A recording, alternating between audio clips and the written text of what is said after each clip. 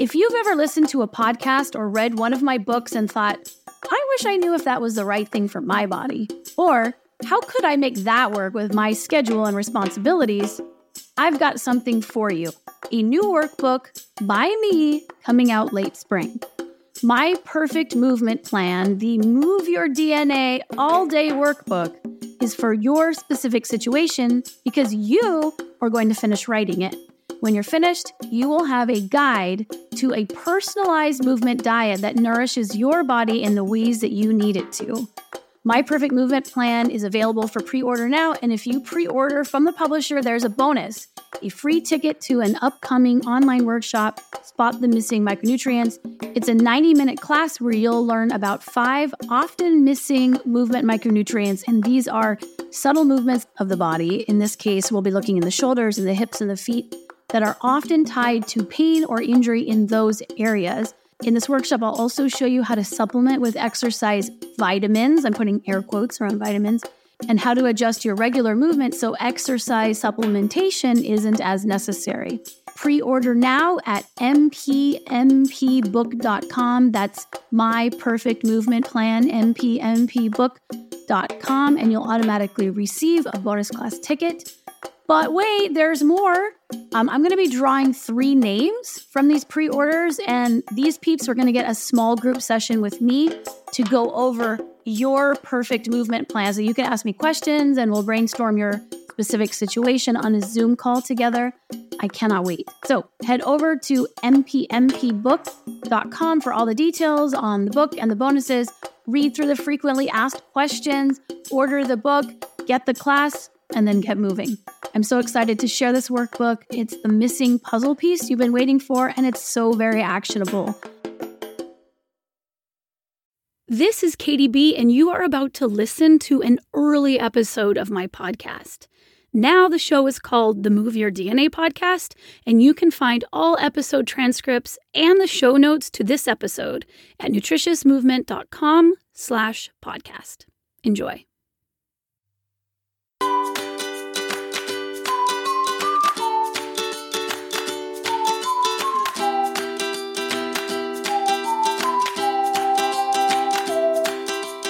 You're listening to Katie Says, the podcast that helps you become aligned and well.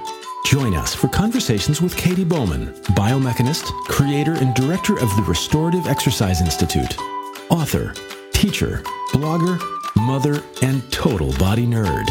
Understand the mechanical causes of modern ailments, learn how to fix them, and restore yourself to a more functional state of natural human movement. We hope you find the general information on biomechanics, movement, and alignment informative and helpful, but it is not intended to replace medical advice and shouldn't be used as such. And now, your host, Danny Hemmett.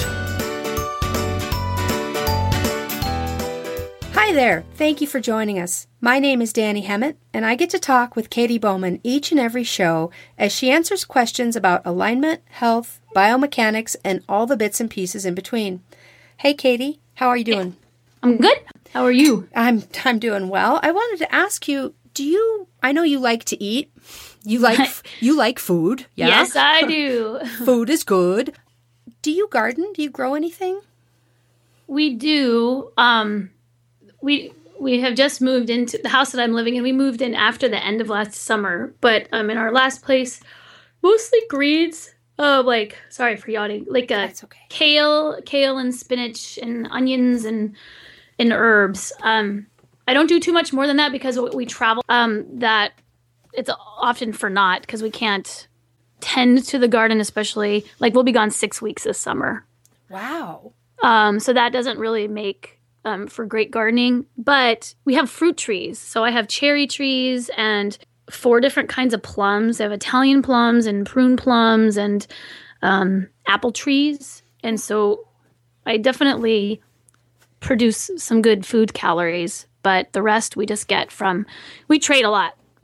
Hey, we'll take all your kids out for a 4-hour hike and you can just give us some Swiss chard, and it works out pretty well. Well, that's a win-win. That's win-win for everybody. So is this your first year with the fruit trees here? Yeah. At the end of last year, we didn't have cherries because we came in too late, but we had a lot of plums and a lot of apples. Okay. So you know about how much crows love fruit? Yeah, Excellent. and deer. Okay. Because we used to have a cherry tree that for 5 years, we just watched the cherries come and go overnight until we finally got wise to it. So, what did you have to do? Like, how do you keep crows off a cherry tree? Netting, like double layer netting, which is problematic as the tree grows larger. Because you have to get on a ladder with a stick and a bunch of people are involved. And it's kind of like Moby Dick, you're trying to throw a net over this huge thing, this whale of a tree. So, but it's got to be done. If you have crows and birds, it's got to be done. It's so interesting because we have 4, and my sister has them. She never mentions the crows, but she has her one kid who is like a crow. She would just find him up at 6 a.m. eating all of the cherries off the ladder. Like he would just mow through them. The kid runs completely on produce. He has no affinity for processed food. He only wants to eat raw food that he's foraged himself. So he is the equivalent, I guess, of the crow. Yes. Speaking of kids, when you were a kid, did you ever break any bones? Broke a ceramic table once, but no. I've never broke a bone, and there's 10 kids in my family, and there's only one broken bone. Wow. I know, and that was my older sister. I wasn't even born at the time. I'm number 9 out of 10. My sister, Janet, is profoundly deaf, and I have 6 brothers, and evidently the story goes that they were trying to get her into the tree where they were playing, and so they thought they would haul her up in a shopping cart, and then like halfway up they dumped the shopping cart out and she fell and broke her arm. But then they told her not to tell what had actually happened, so I don't think it was until like a few years ago that they came clean to my dad that she didn't fall off a bike, that they had dumped her out of a tree. There's a lot of coming clean later in your house, because I know about that table story. You wrote about it in your book. So. Yes. Coming clean seems to be a rite of passage. I agree. Just wait till your kids come clean. Yeah, I don't want to hear. Right. I don't want to know. La. I'm going to look the other way.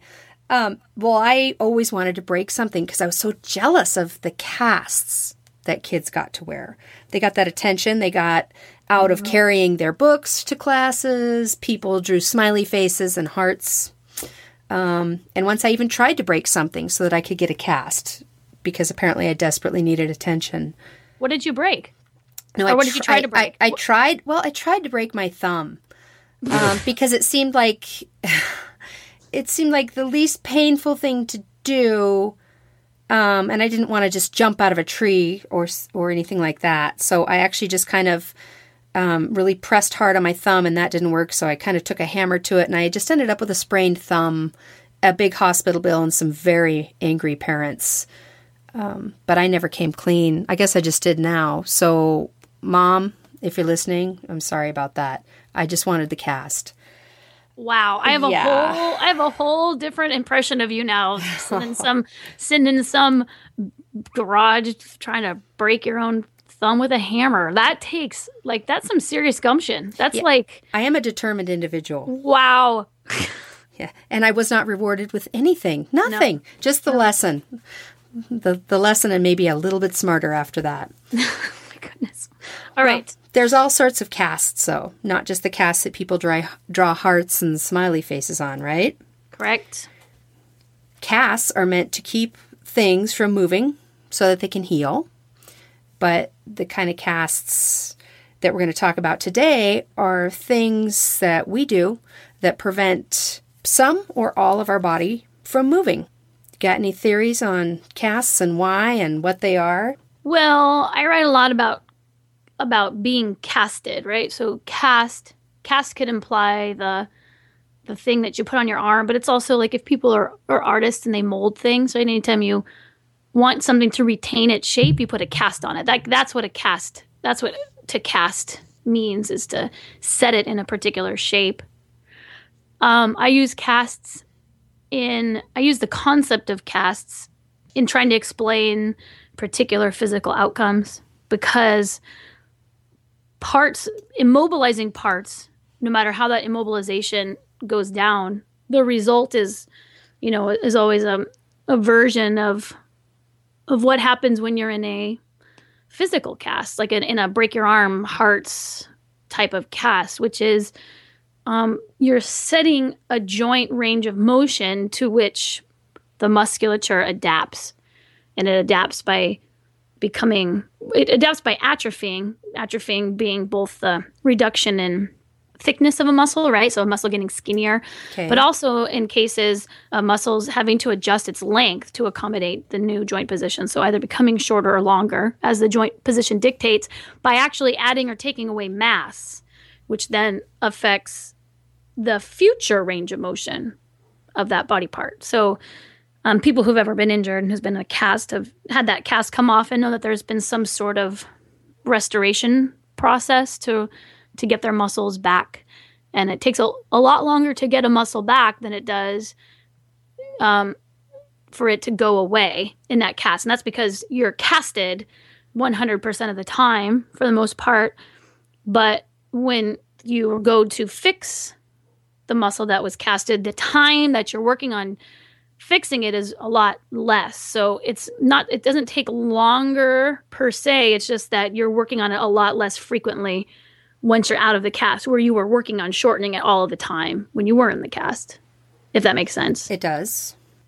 If I don't have a cast with hearts on it, what do you consider ways that we kind of inadvertently possibly cast our bodies?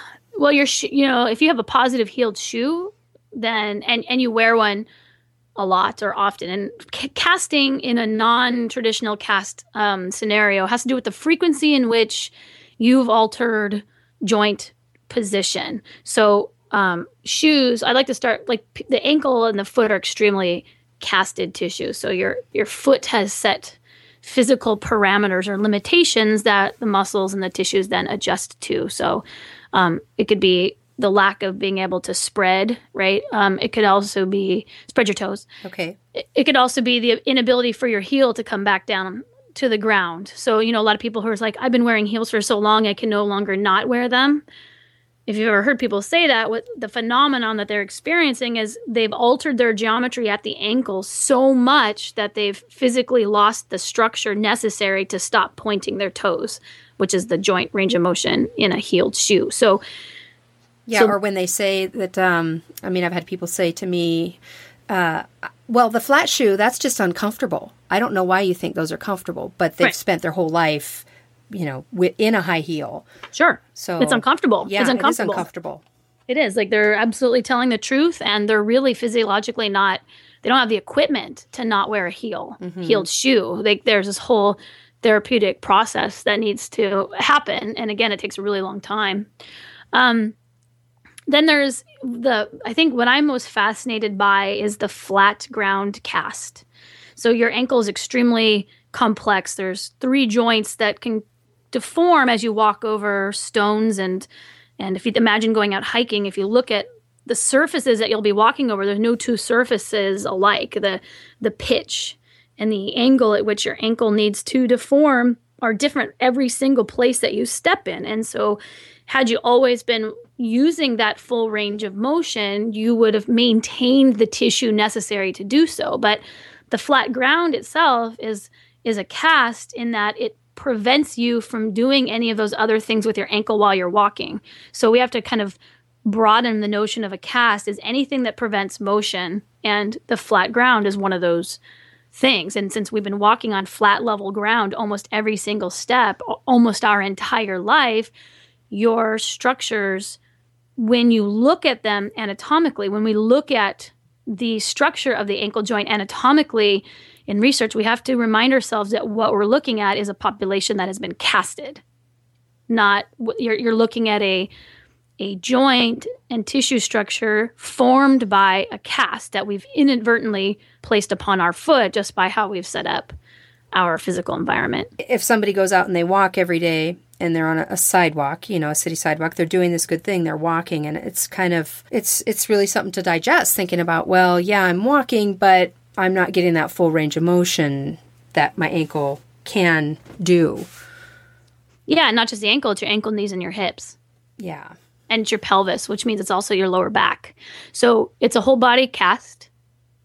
It's just a lot easier to understand if we only talk about the ankle. But yes, like you are how you move, and you have to, as a have talked about before with the notion of natural movement versus like an unnatural movement scenario, you have to keep referring back to the biggest picture, which is we have a cage, metaphorical cage, that's setting parameters about what parts of us get to move or not. And we always need to remember that that's what we're looking at when we look at modern humans. We're not looking at human structure as much as caged human structure, casted human structure. Casted human structure. Okay, so aside from level ground or flat ground, like sidewalks and cement and stuff and shoes, what other kind of casting can we do? We've been casted by chairs. I mean, chairs, the seats that, we talk about sitting being a problem, but it's not the stillness necessarily. The stillness is a separate problem from the fact that the stillness is always happening in the same geometrical formation that then cause structural adaptations to that geometrical formation. So the hip flexion and the knee flexion and the pelvic tilting, which is then the articulation of the lumbar spine, all of those become casted. And when we get up and out of our chair, those adaptations don't just go away if we're up and about for an hour versus the rest of the time that we're not and in this casted position, because you just slowly adapt to what you do most frequently. And what you do most frequently is sit in a chair. So the chair is another one. And you have to remember that we've been in chairs since we were 4 or 5 for most of us, which means that during the period of time in which you did most of your growing, you did most of your sitting. And probably more so for this generation than our generation, your and I generation, where we broke up a lot of sitting with more vigorous motion. Now, with the age of technology, I put this in Move Your DNA because I found the statistic like mind-blowing. So Canadians are really good at like their public health monitoring. And so the data shows that like the average Canadian teenager walks 11 minutes a day. Wow. 11 minutes. That is mind-blowing. It is. Kind of disturbing, along with the mind-blowing. Quantifying stuff makes it all so much more clear. Right. For sure. I like to convert moving around for an hour is still only 4% of your day. So what are you doing? The other, I'll say 96%, but you have to cut off the sleep time. But what are you doing the rest of your waking hours? It's not moving. Right. So you have to look at what are you, if you're still during that period of time, can you get out of the cast? You can still be still and get your work done, but can you sit or stand differently? Because then that will decrease the effect of the cast that you most frequent, which is probably your chair in front of your computer. And and even standing, like I have a standing workstation in front of my computer that I use 99% of the time, but even standing, I find I can't just stand there. I have to shift. I have to hold one leg up behind me or rest one leg. I kind of shift my weight back and forth because any sort of static situation I start to get aggravated in. Like I can't, I watched Godzilla last night in the movie theater and my daughter kept saying, "Do you have to go to the bathroom? Do you have to go to the bathroom?" Because I just can't stay in one position for very long. I get very aggravated. Yeah, it's kind of like once you take your shoes off, you realize once you take positive heeled shoes off, once you discontinue wearing those, and then you put on like a heeled shoe for some rare occasion, it feels like a giant wedge, it's like up your butt, like you're up your low back's all jacked up. Once you become a more habitual mover, you become aware of all the sensations that come with being still, which before, because they were most frequent,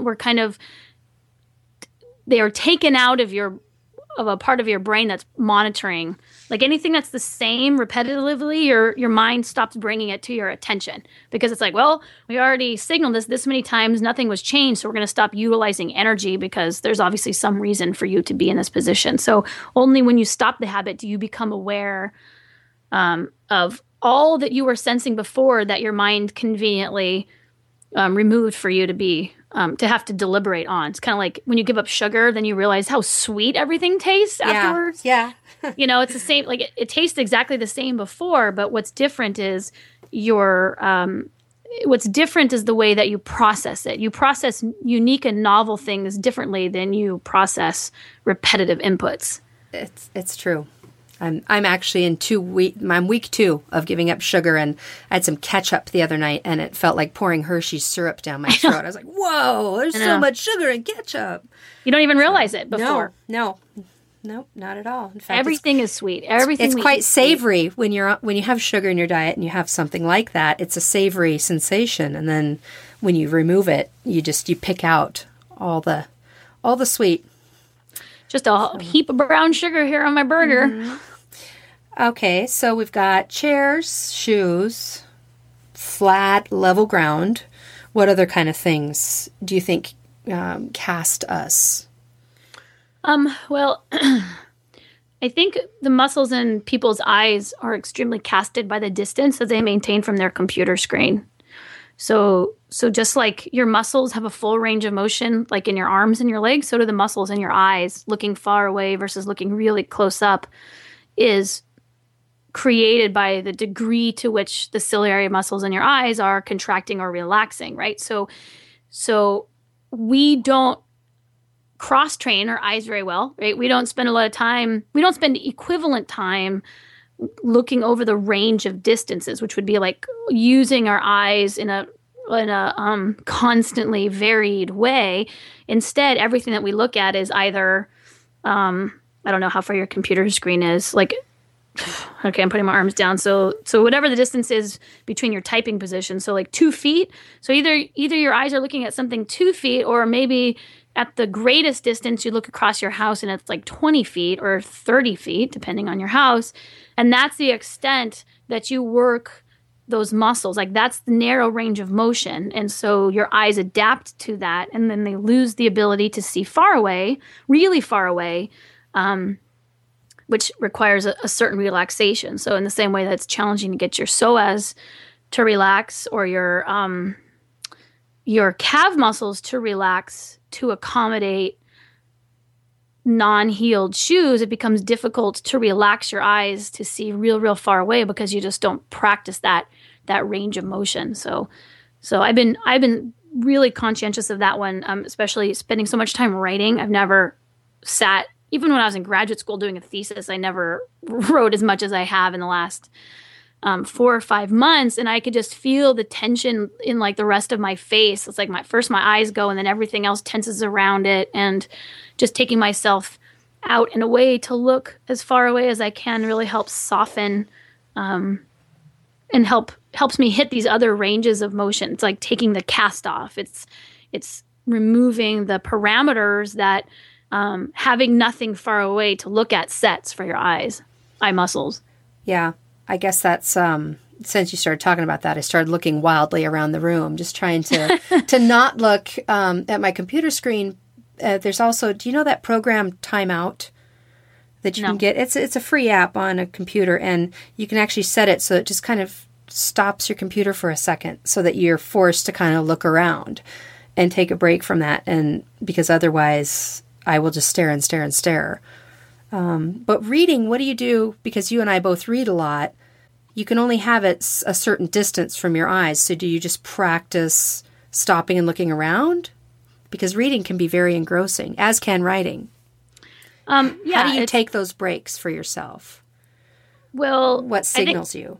I've actually had to take. I've had to go a step farther, which is to stop reading so much and switching to things like audiobooks, because while the content of books is amazing for part of me, it's debilitating to other parts of me. And so in recognizing my more habitual sedentary patterns, reading being one of those, I had to find a way to satisfy my enjoyment of consuming ideas while consuming other aspects of nature. So I've reduced my reading time by switching over to audiobooks, which I love and which I've had a whole new appreciation for, because I can relax my eyes. Even if I just want to stay sedentary, stay in bed at the end of the day, I don't have to utilize my eyes. So it does create it's like a different physiological response to that book as it was before. But that's the kind of breaks. And also just set a minimum in the same way you set minimums for television time for your kids. You just set limits to reading because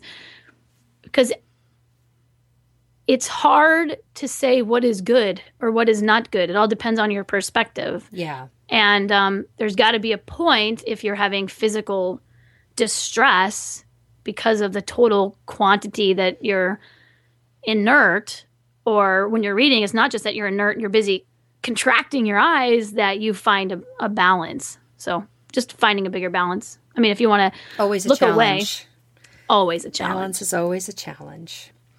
Well, and let's talk about Spanx, baby. What do you think about that kind of stuff that compresses your body, like a bra? And there's all different kinds of underwear, right? There's just your regular basic loosey-goosey stuff, especially if you're like me and you haven't gone and bought underwear in a long time. Or there's really tight, like compression stuff, stuff that holds us in, bras that hold us up, like with a wire or something like that. Is that something that can affect? Because as far as movement, I mean, my boobs are going to be there whether or not they're being held up, right? Or does that affect them? Oh, I would say that affects them. I would say that underwear is it's a little bit more of a complex argument. So I'll let people read about it in the book, because there's a whole section on underwear, men and women, and then going beyond just underwear to belts and Spanx, compressive garments, and it all is geometry altering. It all is load altering. Your boobs are going to be there, as you mentioned, or if someone wears, tighty whities, your balls are going to be there regardless. But that does not mean that it's the same mechanical environment with and without those, casts. Casting meaning it's preventing the full range of motion of your hanging and swinging bits. So there are potential consequences for that.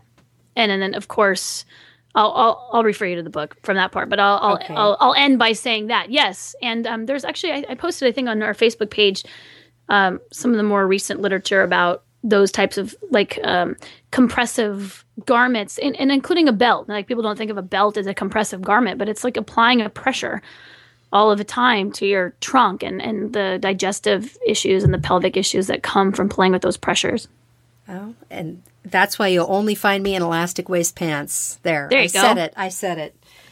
I've constructed both my careers around being able to just wear yoga pants all the time. Yeah, I don't even have any I don't have any movement restricted clothing anymore because it's not worth it. It's just like we were talking about how you feel the stillness or you feel the heel under your shoe. I can feel the limitations of clothing that doesn't move with my body. It's like being in a straight jacket. So just over the last 10 years, I don't have anything left. I have one pair of jeans and they are totally like baggy and stretchy, and they're like my camping jeans. But other than that, everything is Lycra, baby. Yep, I'm with you. It's not really Lycra. It's just all flexible. Flexible, elastic and flexible. Yeah, I also have one pair of jeans. And they're loose and baggy, and that's just the way I like them. Yep. So, well, what about in a bigger scale, maybe just is being inside is being inside a cast? We know sitting in our chair we know sitting and watching TV on the couch can cast our bodies, but what about just kind of living from car to house to office to store to car to house?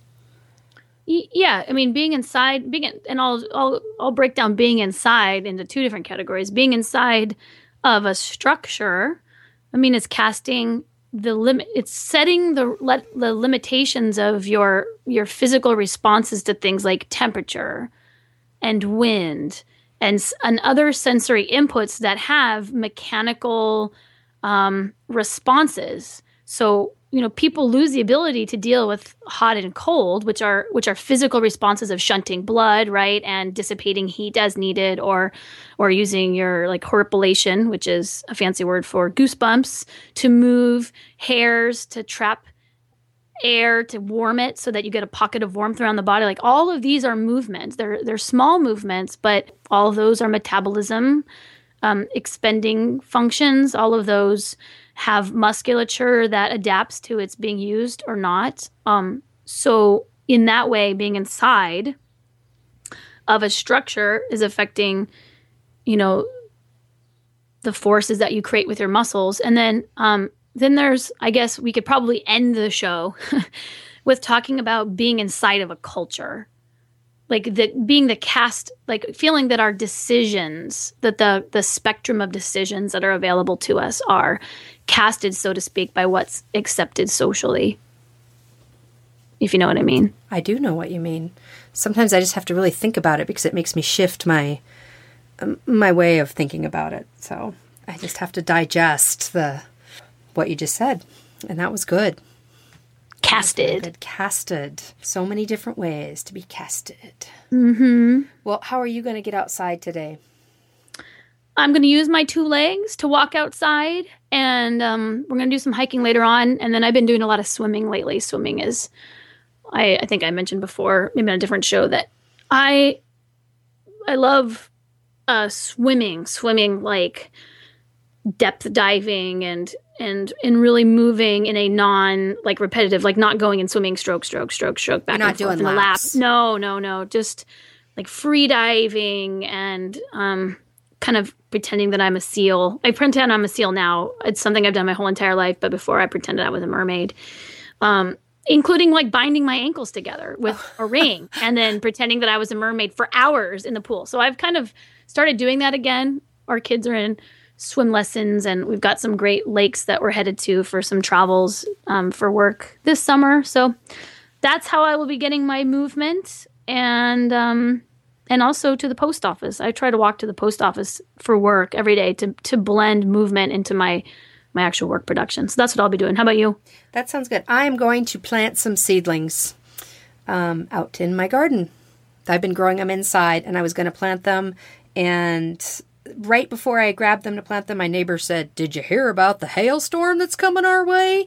And sure enough, golf ball-sized hail hit a half hour later, broke windows in our house. What? Yeah, I'm not kidding you. It was huge. It was like nothing you've ever. It was like we were under a military assault in our old, 1900s house, and I was so happy that he said that, because all these tender cucumber and pea shoots that I've been growing and tending, they would be dead. They would just be dead. So now pummeled to death. Yep. So now is the day that they get to see the sunshine for reals.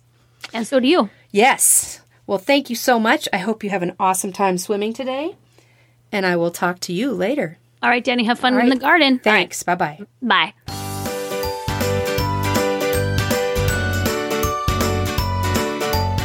Thanks for listening. For more information, visit Katie Bowman's edutaining blog, katiesays.com. For books, online classes, downloads, and continuing educational courses with Katie, visit the Restorative Exercise Institute at restorativeexercise.com. Her most anticipated book, Move Your DNA, will be available in September 2014.